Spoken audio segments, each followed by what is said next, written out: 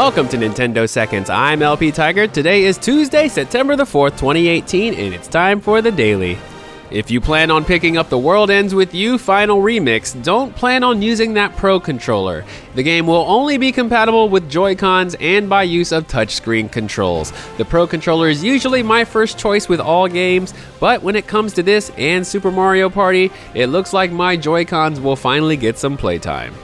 Surprise! The Wii U just released a new firmware update to version 5.5.3. Of course, it isn't a huge change as the patch notes state that it's only for improvements to overall system stability and minor adjustments to enhance the user experience. This is actually the first update for the Wii U in 2018. It's most likely an update to keep the hackers at bay. So, don't worry, the Wii U is definitely dead.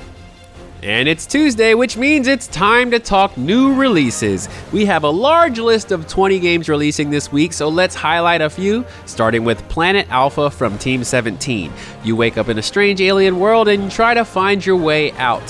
While you do that, enjoy the beautiful and varied terrains. If you're into puzzle-solving platforms, this one's for you.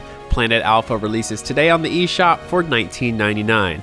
Next is God Wars: The Complete Legend from Kadokawa Games. It's a tactical RPG exploring the untold history of Japan through folklore and tactical combat with over 100 hours of new content, as well as the complete story from God Wars Future Past. It's retailed at $39.99 in stores or on the eShop.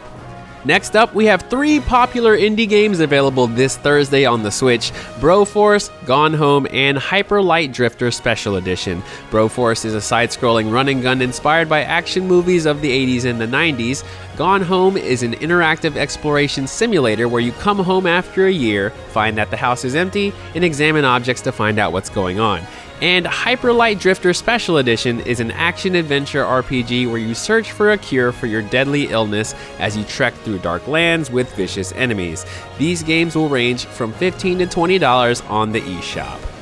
Next up, SNK Heroines Tag Team Frenzy. Get your waifus ready in this 2 vs 2 fighting game featuring an all-female cast. This game releases this Friday physically and on the eShop for $49.99.